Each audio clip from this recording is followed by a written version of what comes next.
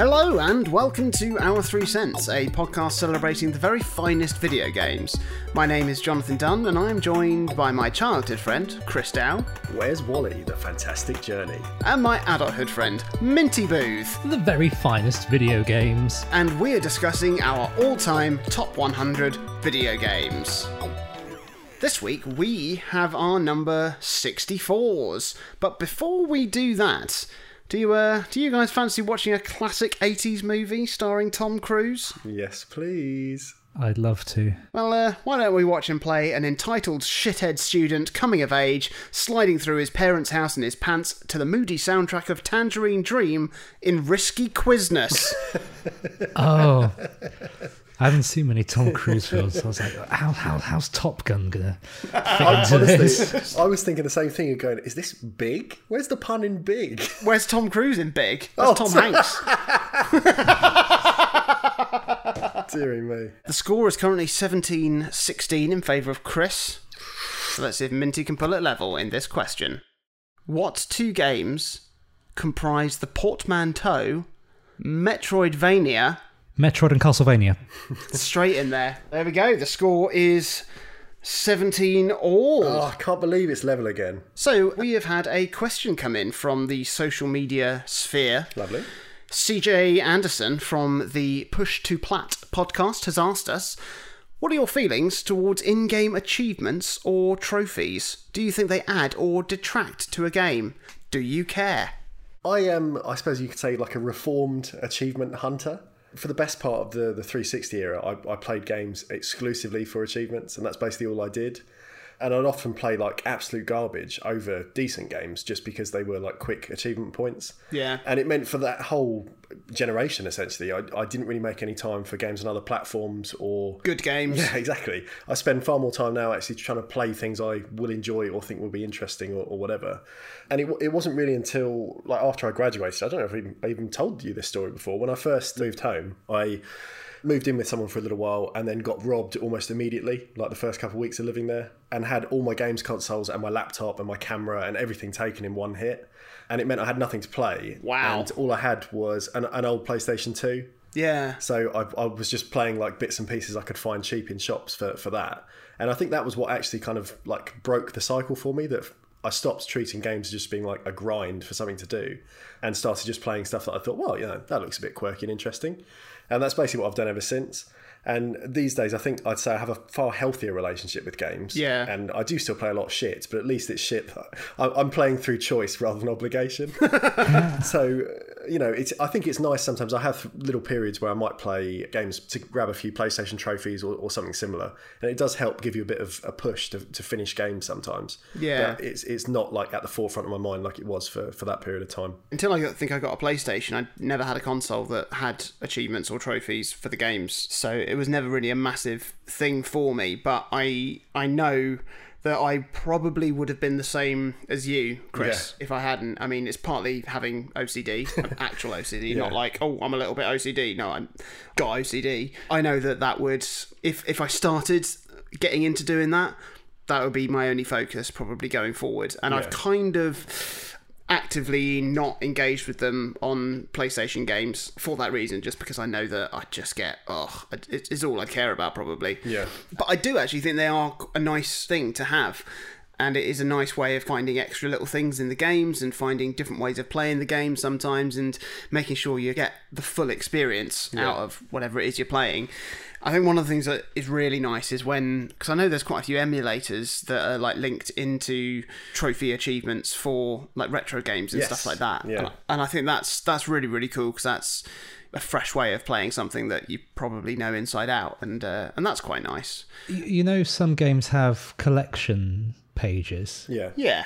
Like Xenoblade, for example. Yes. And you find the Whispering Clam or the Electric Rabbit, the Half Cactus. Sad Bernard, yes. And they fill up a page in your encyclopedia. It's just another way of quantifying your progress in a game, isn't it? In a way that is not quite tangible, but recognised. Because if the trophy achievements were in the game, then I'd happily do it. But if it's just achievements for achievement's sake, I think I'm just just not bothered. Well, thank you for that, CJ. If anybody else wants us to discuss a question or a topic, then please do feel free to get in touch and listen out for details on how to do that at the end of the episode. As for us, chaps, what have we been playing this week? I'll tell you what I've been playing this week. Encouraged by your 66th favourite video game of all time, Chris, I decided to play through Katamari Damacy Reroll on the Switch. And I hope you're going to say you enjoyed it. Yeah, I had a great time. I had a really, really good time. And so they've got different control setups in the game that you can choose from, because that's what I'd said before would kind of stop me from playing them before, as the weird tank controls.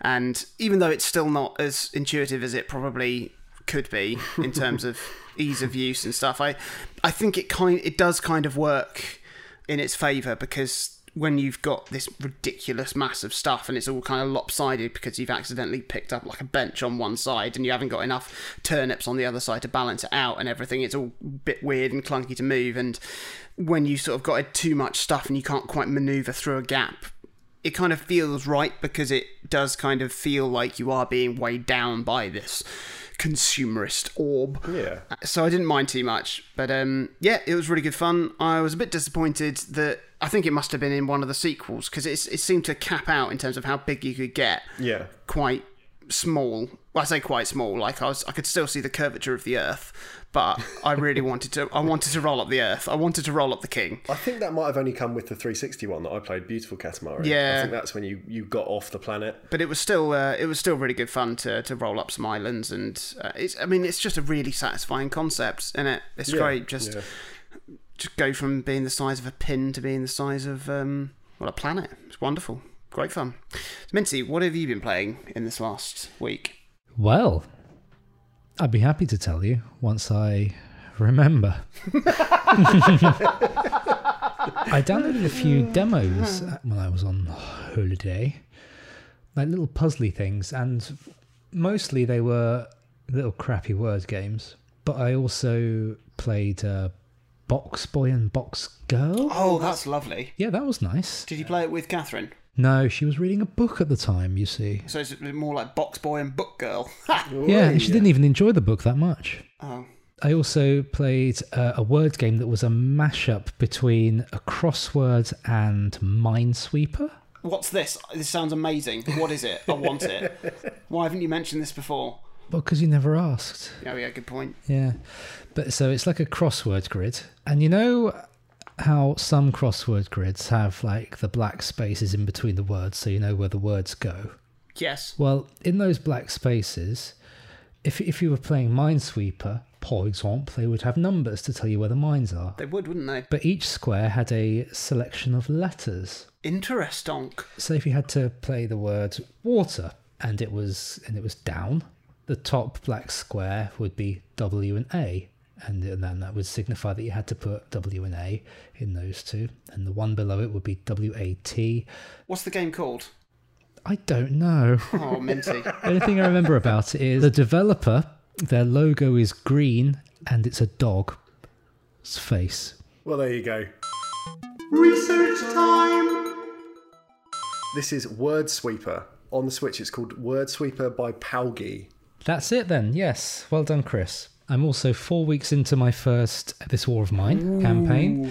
I would be lying if I said I was enjoying it in the traditional sense of enjoying a game, but it's rewarding and very sensitive to the subject matter, I think. Oh, yeah. It really is a perfect representation of what people would go through in besieged cities. As you would know, having grown up in Croydon. Yes. Chris, what have you been playing this week? I've been playing Tetris 99. Since the Nintendo Direct, they added a bunch more stuff. And I'd kind of tapped out for a little while. I hadn't played it for the last couple of months. But they've now introduced a new mode you can only play if you've won a game previously. So it's all kind of the big dogs. And I haven't won one of these yet. I am trying, but it's much harder. And it's added a sort of progression system as well, where you unlock new avatars for your name, like when you come up on the leaderboards at the end of a match, which are linked to kind of different feats and things you've achieved in the different game modes. So it kind of encourages you to kind of play across the game rather than just obsessively hit the Tetris 99 mode like I was doing before. And I've also played a bit more of Collection of Manana. I think I'm very close to the end of Final Fantasy Adventure now. Still really enjoying it, even if one or two of the puzzles have been quite oblique as you get towards the end game. And it's very much kind of a relic of that Nintendo helpline at 50 pence a minute age that we would have grown up with when the Game Boy was in its prime. So yeah, it's still really good, but it just has a couple of little roadblocks along the way that's taken a bit of time to get through. So enough of that. Moving on to the rankings. Minty, can you tell us what your 64th favourite video game is, please? Yes. Is it a Nintendo 64 game? It's not. That's a shame. It's a Nintendo game, though. So, you know when you get a thing... I'm with you. Right. Let's, for the sake of this argument, let's say you go to... What's the game? Right. You go to the supermarket and you pick up a brand new kitchen knife. And you're like, oh, great, I can use this knife for all sorts of things. And I'll use it many times throughout my life. Right? Yeah. That's great. I love that idea of being able to use something many times for many different things and with many different applications. Compare that to one of those things that you press down on an apple and it splits into 8 segments. Not a big fan of that because that's the only thing that you can really use it for. And this is something which has, in my opinion, made this game the most okayest in its excellent series. The game also had a really lovely, bleak and very sad atmosphere to it without being sort of overbearingly morose. It's Twilight Princess. Legend of Zelda Twilight Princess. That's a fantastic game. It's a great game. Like it has a really nice atmosphere to it. The point I'm making is you would get dungeon items and you would only use them in that dungeon. Like the spinner. It's true. You would only use it in the Arbiter grounds and to bring up the portal to the Mirror of Twilight at the top of the Arbiter's grounds, and then you wouldn't use it again. Yes. You wouldn't really use the Gale Boomerang that much unless you were doing those mad... Gale Boomerang puzzles. Which were only really in one dungeon where you got the Gale Boomerang. Yeah. Referencing an earlier game, Link to the Past, let's say, it had lots more items, but you did use them constantly on a rotation to solve the puzzles. Yeah. Instead of just saying, this is the dungeon where you get this item, so you use this item to kill the boss and get to the boss, and then that's it. Yeah. I didn't really like the fight with Ganondorf at the end, but what I did like was how he died. Oh. I thought that was quite cinematic. You got the finishing blow from that yellow wolfy fella. Do you remember him? Remember. And he's just there like... It turns into a skeleton. These things happen. Yeah. Yeah. You would hit him with the finishing blow. You plunge your sword into him, and it just cut to like a profile of him like screaming, but it was deadly silent. Yeah. And it just faded in, and then he stood up. He said something Ganondorf-y, maybe like Triforce, and then he just died standing on his feet. There was no fanfare. It was just simply the end. Simply the end for this Ganondorf body. For as we know, the struggle between the entity Ganon and the hero of Hyrule is eternal and cyclical. I didn't like the ugly children in it, though. There were some very ugly children. Very ugly children. But there was a lovely cat. Lots of lovely cats and lovely dogs as well. And there was the Yeti as well. There was. He was my favourite. You got to cook a soup to help his ailing wife. Yeah, and she ended up having a crazy face. Oh, you hate to see it. But then at the end, he was like, you don't need the Mirror of Twilight. Look into the eyes of Yeto. Look at your reflection. There, true beauty. And then you got the heart piece. You did, in many ways. In many ways. Then Twilight Princess features possibly my favourite Zelda character, which is Midna. Oh. Love that character. My main understanding of Twilight Princess comes from the themed levels in Hyrule Warriors. Yes, yeah. It's pretty spot on. Yeah. Lots of Twilight and some wolfing. Well, thank you for that, Minty. Thank you. Moving on, Chris, can you tell us about your 64th favourite video game? Is it a Nintendo 64 game? It's not, I'm sorry. What a shame. What a shame. It's a game on the Sega Mega Drive. I mean, but this is the last stop we're going to have here for a while. This is the last Mega Drive game for a little chunk of the list. Ooh. So in the past, I've talked about Rocket Knight quite recently. Going back, I talked about Dynamite Headdy, but I think this game is the real daddy of Mega Drive action games. Interesting. And that is Treasure's truly superlative Gunstar Heroes. Ah, yes. It's an absolute ripper. Cool. It really is. Most people kind of know of it, at least, even if you haven't really played it. And it's a side-scrolling run-and-gun platformer, I guess you describe it as, like an action platformer. I mean, except when it's a vertically scrolling run-and-gun one instead of side-scrolling, or when it's a shoot-'em-up, or when it's a boss rush, or when it's a weird board game, which I'll come to a little bit later. But it's a very varied experience. What Treasure did really well back in the Mega Drive era was made these games, like I said with Dynamite Headdy before, that were always kind of subverting what you expected, taking what you assumed was going to happen in games of that era and just twisting it in a little way. So it's really nice in that respect. Playing these sort of games, like platform games, the feel of getting around is the most important bit. Oh, yeah. And I think Gunstar Heroes is really fast-paced. The action is always really, really fluid. But it adds like a couple of things to your moveset that just expands how you get about. So similar to when I said like Rocket Knight had the jetpack to kind of traverse bigger spaces, or Dynamite Headdy can do little bits and pieces with his like expandable head, going back to that as well. In Gunstar, you've got like a little slide kickle on the floor and a kind of air dive that if you jump and then jump again in the air, you sort of leap forwards. And both these things are used for both combat and traversal. And it just gives you like enough of a sort of palette of options to get about that it's just really fun to move through each level. But it's the weapons that are kind of the star of the game, and it uses a really unconventional setup for how you pick and use your weapons. So you have 4 standard types of weapons. You've got a force weapon, which is like a rapid fire machine gun type thing. You've got a laser weapon, which is like a slow but powerful beam that sort of cuts through enemies as opposed to like stopping when it hits them. You've got a weapon that's called Chase, which is like a homing attack essentially. And then you've got Flame, which is like a close range fiery weapon.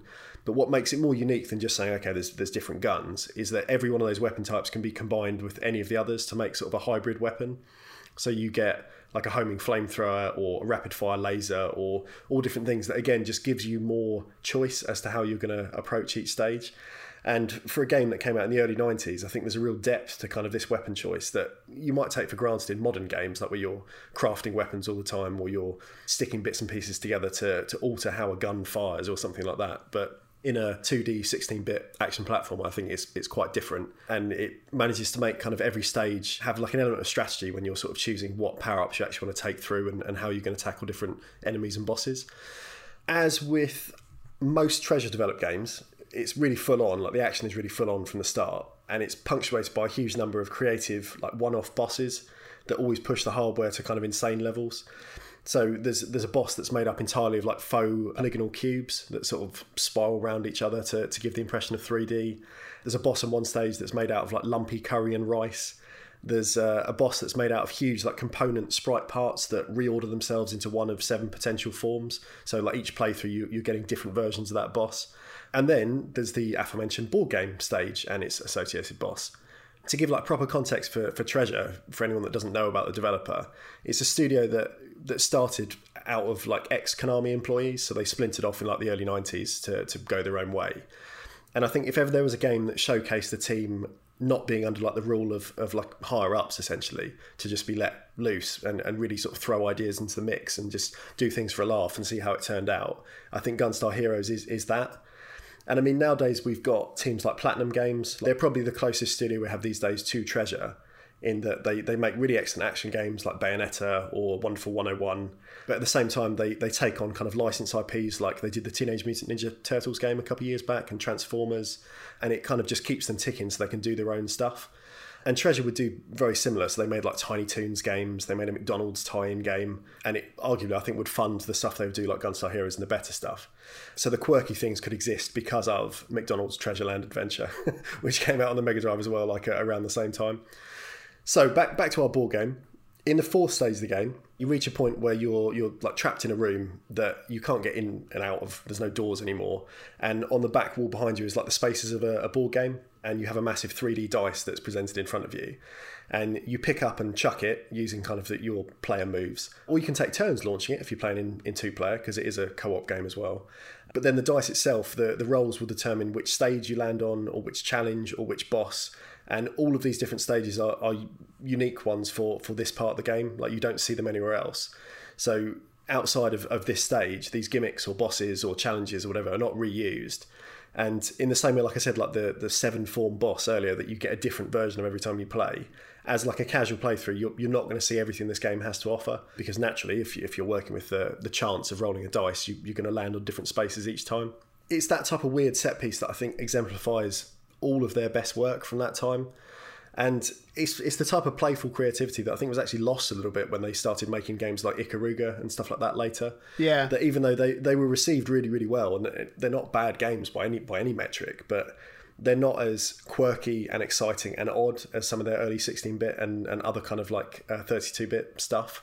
They're just a great studio. I could put lots of their stuff on this list, and I'm sure some of the things I haven't really played could have made it on here if I had more of experience with them. But what they also do really nicely, and this is probably the last thing I'm going to say about this game, is the music in Gunstar Heroes is insane. And it's one of those scores that I still listen to just outside of playing the game these days, because it's a Mega Drive score, so it's obviously like the Mega Drive synth and everything, but it's basically just progressive metal. So it's all kind of like screaming synth leads. There's weird time signatures in all the tracks. There's lots of like intense double bass led percussion, and there's almost nothing else like it on the Mega Drive. It's very, very different, and it really makes the whole experience stand out because it's so full on, just like the game itself. Yeah. And I mean, like the music, there's nothing else really like Gunstar Heroes, and I think it's one of the Mega Drive's probably very best like run and gun platform games. It's really interesting that it still manages to stand out in a crowd of probably hundreds of these games from that era, because they were very in vogue. It sits on top of the pile. It's really one of the very best, and like I said, it's one of the higher Mega Drive games on this list, and we'll have a brief sojourn into some other platforms for a little while until we come back in future weeks. Lovely. Just found out that M2 were responsible for porting it to the Game Gear. Yes, the Game Gear version as well, like an 8-bit version of it, actually holds up incredibly well. Really? Yeah, if you watch just like a YouTube clip of the two side by side, obviously there's compromises because it's essentially running on a Master System, but given the screen resolution and the hardware, it still plays quite accurately. And the 6 AA batteries. You got about an hour out of that as well, so it probably wouldn't even be long enough to finish the game. Well, there we are. Thank you for another treasure from your list. I know, sorry. So lastly, we have my game. This game is a sequel to a game that has already appeared in my list. One that has appeared quite recently, in fact. Oh. Now, it's a rare thing for a sequel to appear in this particular game series, but it's a gamble that has paid off before, and it's paid off with this one, in my opinion, which is A Legend of Zelda: A Link Between Worlds. Oh, Link Between Worlds. Yeah! Two Zeldas today. I know! A link between games. I love this game. Now, I talked about A Link to the Past a few weeks ago, and about how, because I didn't get to enjoy the game in the 90s, a lot of its quality and innovation kind of passed me by. But with Nintendo returning to proper, top-down, non-exclusively touchscreen controlled Zelda for the first time in almost 10 years since the Minish Cap on the Game Boy Advance, I was really excited to see what they were going to do, factoring in everything they'd learnt from developing a whole swathe of obviously phenomenal 3D Zelda games in the meantime, and a whole smattering of amazing 2D ones as well. And joking about them aside, I did really, really enjoy Phantom Hourglass and Spirit Tracks on the DS, and Nintendo definitely proved that you could do an entire Zelda game controlled on the touchscreen, but it still wasn't as good as just controlling it normally. So I was excited to see top-down Zelda games returning, properly with this. I think certainly after the success of the Ocarina of Time 3D port on the 3DS, it would have been very easy for Nintendo to have just developed a brand new 3D Zelda game for the 3DS, given that obviously they proved the console could definitely handle it. Also, they could have just churned out Majora's Mask port straight away to go with it, which obviously they did end up doing, but, a few years later. But Nintendo decided instead to take a bit of a gamble and openly return to the most celebrated 2D Zelda game of their oeuvre for what they said was a direct sequel. And it was a risky move. They didn't need to, because all the Zelda games are kind of very similar and built on the same setup and world and all that, they could have very easily just tweaked it a bit and not had it be a cited sequel to A Link to the Past. But, so yeah, it was a bit of a gamble for them to do it because it could have backfired. But however, in typical Nintendo fashion, they weren't just going to churn out the same format of A Link to the Past. despite it being set in the same version of Hyrule, similar story setup. Ganon was probably there being evil, and there was a Triforce and a princess in peril, and blah blah blah. And you also have the dual worlds that A Link to the Past had, that Minty absolutely loves, except love them. Famous for it. Except this time it was Hyrule and the punnily named Lorule. Oh dear. But fortunately, they had almost 30 years of the series evolution in its back pocket to shake things up in this world as well. So there's usually a specific gameplay gimmick in the Zelda games that gives them a unique touch. In Wind Waker, you could control the wind. In Twilight Princess, you could turn into a wolf. In Skyward Sword, you could use motion control to whip your sword around. In Minish Cap, you could be all little and that. In Link's Awakening, you were asleep. And in A Link Between Worlds, the new gameplay mechanics saw you transform into a 2D hieroglyph of yourself. Or should I say, a Hyrule glyph. What? Hey! Oh! Holy shit. A little 2D drawing of yourself that could walk around within the walls, slip through paper-thin cracks to explore the alternate dimension and hidden areas and loads of other cool bits and bobs. But one of the really cool things about this ability was the fact that it really played with the real-life stereoscopic capabilities of the 3DS. So for certain puzzles, you really benefited from being able to view them in actual 3D, and then when you transform into 2D, you lose your perspective on it, and the whole setup, it all just worked really, really nicely together. It was a good mechanic coupled with good hardware capabilities, and yeah, it just worked really, really well. Speaking of the 3D elements, it's actually... well, it's one of only a few 3DS games I played in its entirety in 3D. Because, I mean, obviously, usually after a while, it would either be annoying or boring, or, to be honest, for me, the main thing was you'd realise that the game would run a lot smoother if you turned 3D off. But, amazingly, A Link Between Worlds stayed silky smooth, 60 frames per second in 3D, and it just looked amazing. Absolutely amazing. There were specific items and weapons and puzzles in the game that Nintendo knew would work really well in stereoscopic 3D. The hammer item in particular would be responsible for helping you smash on switches and trampolines and stuff to help you go up and down between floors in dungeons, and this would look absolutely... I mean, it just looked amazing in proper 3D. It really did look like Link was, you know, sort of even flying out of the screen. It was brilliant. I mean, the game was just wonderful to look at. Really, really nice art design, obviously kind of updating the classic design from A Link to the Past, and it simultaneously looked perfectly nostalgic, but also really, really sharp and modern, and it was just lovely, just lovely. Compared to Link to the Past, how did you feel about the buoyancy of his hat? I felt a lot happier about it, and I think that's mainly because you could see it wasn't just bouncing on an X and Y axis. It was bouncing on a Z axis as well, and I think, sure, if you flatten that, it's going to look wobblier, but when you can see the full depth of it, not a problem. Not a problem. Great insight. Thank you. One of the things that really set the game apart, and was something that Minty has touched upon already today, and also something that was quite an important stepping stone, I think, for how things developed in Breath of the Wild, and this was about how you got your equipment and your items and your weapons and stuff.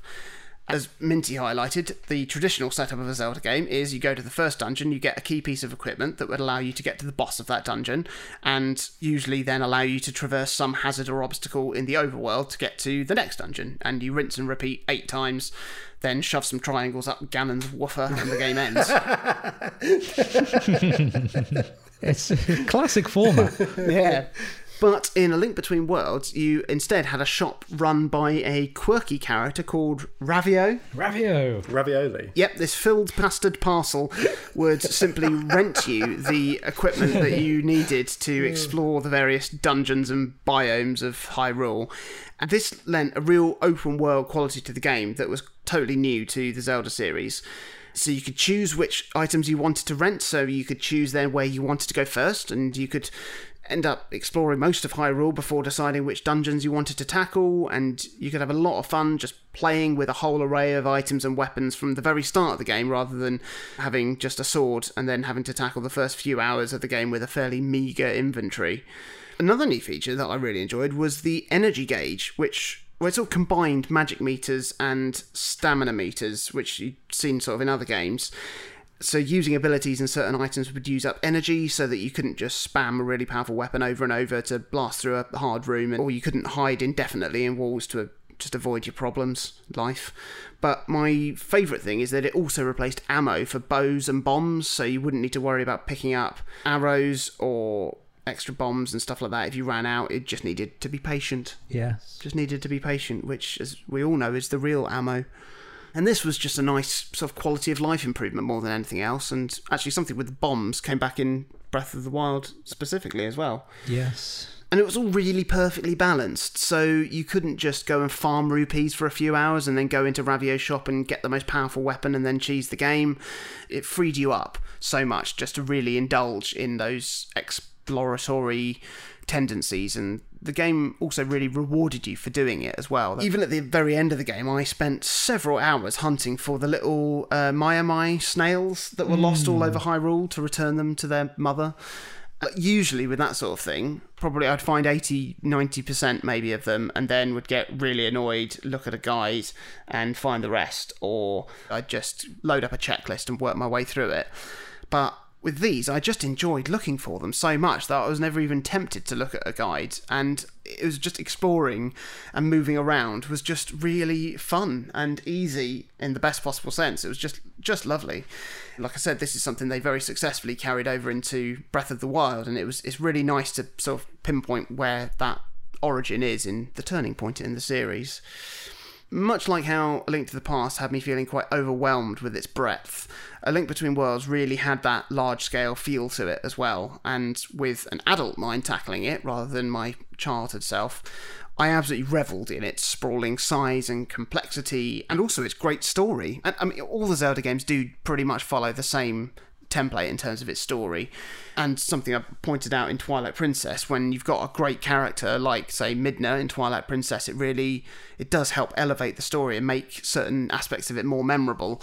And for me in this game, it was Princess Hilda of Lorule, and I just really liked the character. It was a really interesting story. She had a very distinct personality, and up until Breath of the Wild, I think Princess Hilda had more character development than Princess Zelda had had in the entire series up until that point. And yeah, that was just really great to see, and like something that's clearly quite memorable, seeing as I have remembered it. Well done. It's one of the few 3DS games that I'm really glad I did buy digitally, so I know it's always on my 3DS should I wish to return to it. And I had actually had a hankering to return to it for quite a few months until Nintendo announced the Link's Awakening remake on the Switch, and I think that's just going to scratch that itch instead, so I'm holding out. But I do hope that I do get around to return to Link Between Worlds and play through it again at some point, because it was just a brilliant, brilliant game, and one of the 3DS's absolute finest moments, and my 64th favourite video game. Well, there we have it. Well, how lovely. So there we have it. We have had another 3 games in our 3 cents. First we had Twilight Princess. Then we had Gunstar Heroes. Before finally, A Link Between Worlds. If you've enjoyed this episode, or if indeed you've enjoyed any of our episodes, please do like and subscribe, share it on social media, leave us a review, for crying out loud. Why not? Tell us what you like. If you would like to reach out to us, to ask us a question for us to answer on a future episode, you can do that. You can find us on Facebook if you search for Our 3 Cents, or you can reach out to us individually. You can find me on Twitter at Jonathan Dunn. You can find me at Chaz_Hodges. I am at Minty Boo. And please do join us next week for our 63s. Disclaimer, I was very jet lagged in this episode.